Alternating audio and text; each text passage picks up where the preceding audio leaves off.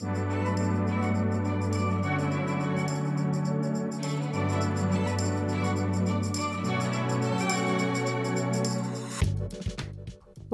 to the How to Event podcast, the premier resource for everyday people who want to plan the event of a lifetime.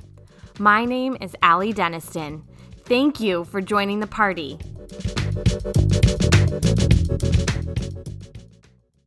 Hello and welcome back, podcasters. I hope you've eaten recently, because if you haven't, you're going to be starving by the time we wrap up today's episode. This week, we're focusing on the basics of menu design, and I'll be highlighting a few tips and tricks to keep in mind as you build your menu. First and foremost, I will empower those of you who are planning weddings or personal celebrations like a birthday or anniversary. If you're planning an event that is for yourself, then you have every right to offer a menu that features your favorite items. When the event is all about you, you reserve that right. This being said, if you're planning a group celebration, corporate, or other event where there are a wide variety of guests in attendance, you'll need to do a bit more research and likely will need to cater your menu offerings to your guests or attendees. The first category we will discuss is food type versus meal period. You can probably already list out the meal periods you might be menu planning for, such as breakfast, lunch, dinner, cocktails, snack breaks, or late night goodies. The meal period will help you determine the most appropriate direction to go with your actual menu planning. The type of food can range greatly. It may be themed to your event, like casual versus fine dining, or it might be based on your location, such as a lobster boil for a beach event or a barbecue menu for a farm or barn event.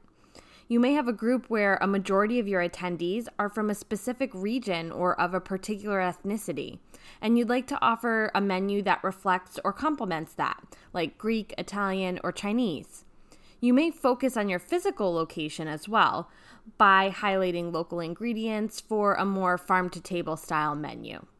Once you have honed in on the meal period and the food type that you're interested in offering for your event, the next step is to consider the style of service or how the menu will be served to your guests or attendees.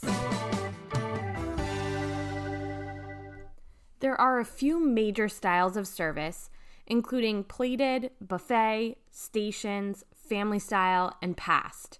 Let's take a look at each of these styles in a bit more depth. A plated meal can work for breakfast, lunch, or dinner.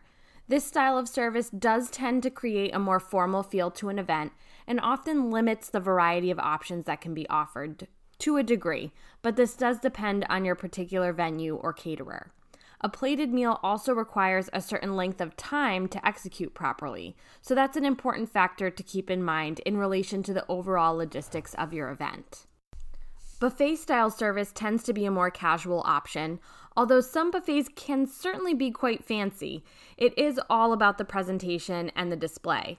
Some venues or caterers offer a chef-attended buffet where a staff member will serve you each item off the buffet rather than it being self-service. A buffet also allows for more variety in the menu, as there are usually more selections offered in this style of service. One other factor to keep in mind is that buffets require additional space for the setup of the display, as well as the traffic for guests to access it. Be aware of this as you consider your venue layout. Similar to a buffet, stations allow guests to visit a food display and self-serve various menu offerings. The major difference is that a food station usually incorporates more interactive elements, like a chef attendant preparing food live at the display. You can also offer several stations that are scattered throughout an event space to break up lines and keep it from feeling like one continuous buffet line. Stations can also be themed in the style of food or for a convenience factor, like offering only seafood on one and only vegetarian or vegan items on another. That way, guests with dietary restrictions do not need to visit certain stations, which helps keep the flow of traffic smooth. Family-style service is a sort of plated buffet hybrid. It can add a level of elegance if offered French style, which means the service staff are physically serving the food items to each guest. Or it can create a more homey, casual feel when platters are handed to guests to pass around the tables on their own.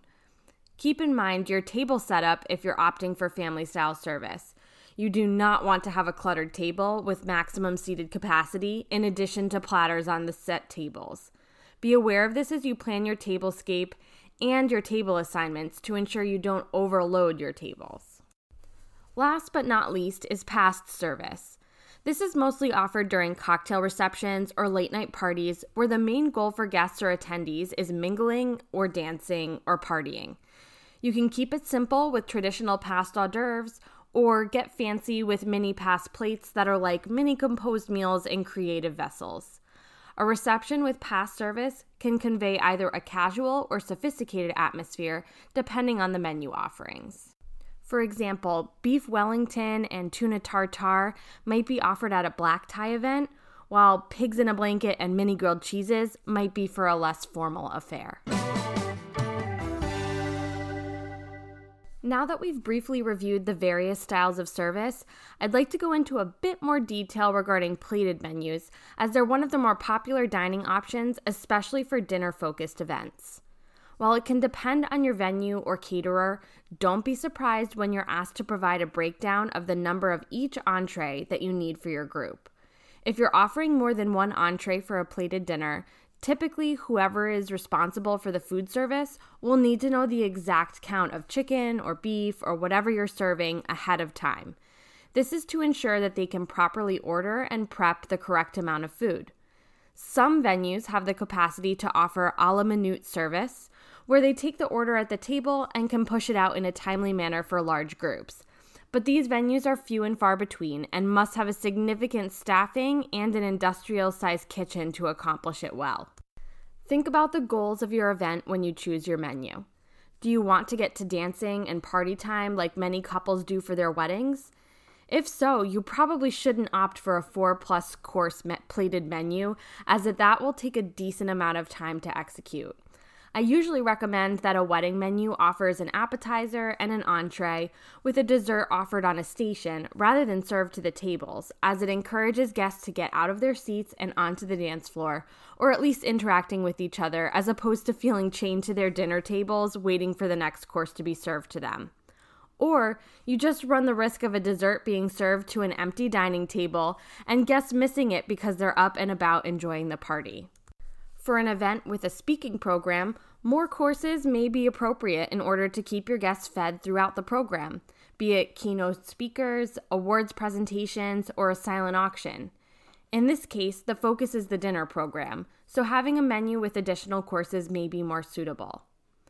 When considering plated dining, it's important to ask if the venue or caterer will offer a food tasting. Not all venues or caterers will offer this option, and it isn't always complimentary, but it is worth doing if it's offered. A tasting will help set an expectation for the quality and style of the food and can also provide a visual of what the presentation of the plate will look like when it's served to your guests. It can also offer you the opportunity to nix menu items that you don't like or want, as well as make minor tweaks to presentation, seasoning, or temperature to better fit your preference or the preferences of your guests. Speaking of guest preferences, once you settle on a style of service for your event, you'll want to start crafting your menu. And as you do so, it's important to factor in possible or confirmed dietary restrictions or allergies of your guests. There will likely be at least one, but probably several attendees who have some kind of dietary restriction or allergy that must be attended to. You won't always be able to tell which restrictions are trending and which are true, but if someone expresses a dietary need, as the event host, you should do your best to accommodate them. Dietary restrictions or allergies may include actual allergies to things like nuts or shellfish, or dietary restrictions such as gluten, soy, or dairy-free, or vegetarians, vegans, or pescatarians. It's smart to have alternative options for the guests who may have dietary restrictions, and ideally the alternative or alternatives that you select to serve cover all of the bases. This is important because it allows you to offer a single dietary alternative per course that is suitable for someone with a nut allergy, as well as a vegetarian or someone with a gluten intolerance. This prevents you from having to have multiple alternatives for each dietary restriction that your guests might have, which expedites your dinner service and eliminates any extensive wait times for service for those guests. Another element that should be factored into your menu planning is the timing of event logistics. This may incorporate formalities during a wedding, a speaking program during a corporate event, or a silent auction at a fundraising event. Identify the items that need to be integrated into the timeline along with food service to help you make educated decisions about your dining plans. When I work with wedding couples, I always suggest scheduling toasts or speeches in between courses.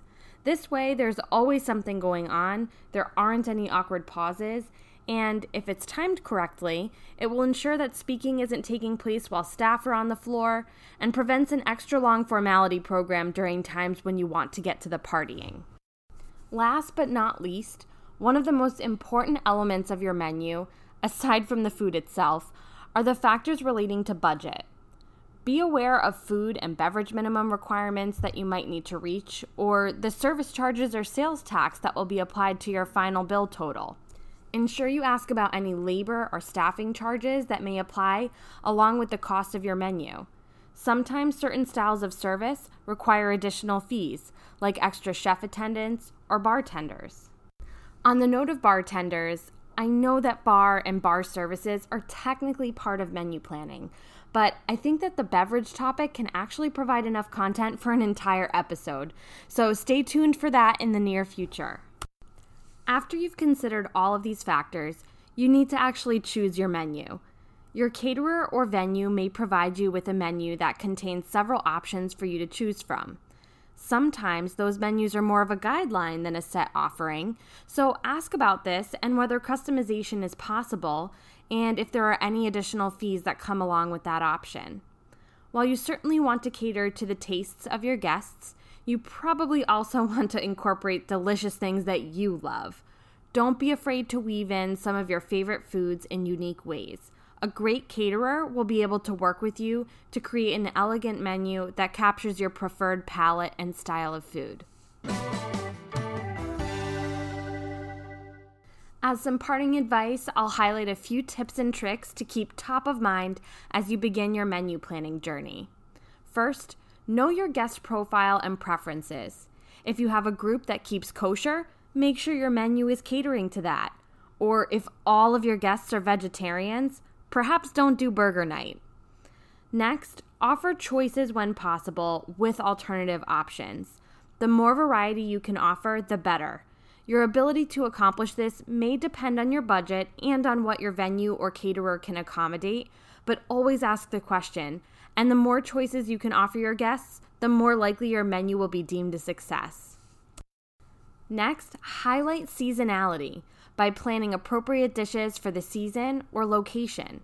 This can make a simple dish feel special because it has local elements integrated into it. And last, choose options that work with the style of service that you're offering. You may love a specific dish, but it just doesn't make sense to execute on a larger scale. Know when to cut something that just isn't going to achieve what you need it to. For example, perhaps beef barley soup in the middle of August is not the best option. There are so many factors to consider as you plan your menu, so hopefully this big picture look at the puzzle pieces of food planning will help you to hone in on a menu that best serves your guests.